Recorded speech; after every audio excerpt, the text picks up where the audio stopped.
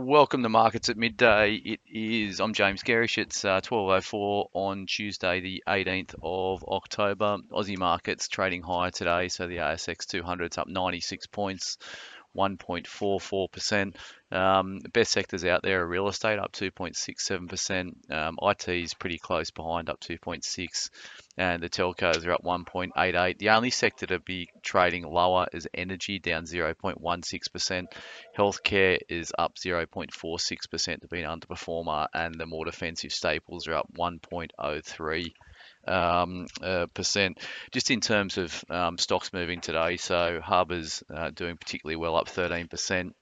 Um, NVX is up 9.64%. Square is up 8.28%. Net Wealth as well is doing pretty well, up 7% on the back of some strong numbers coming out of Hub, which I'll talk about shortly. St Barbara in the gold space, they've got their quarterly out today, which is weak. They're down 22%.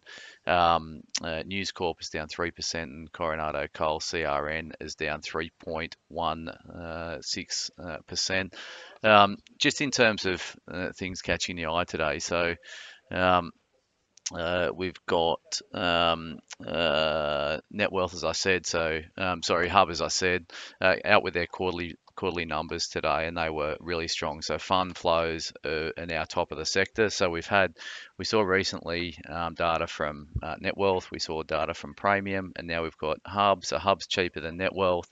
It's also growing FUA, I should say, funds under administration, at a quicker rate. So we own Hub. We're enjoying the 13% rise in the share price today.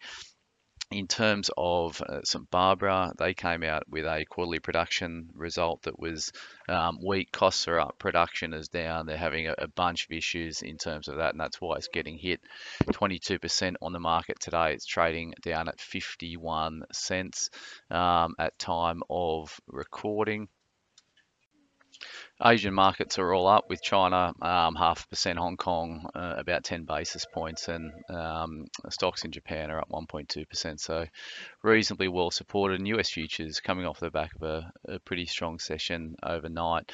They're up again. So E-minis are up 0.8%. The Nasdaq futures are up nearly 1%. So some support coming from overseas markets.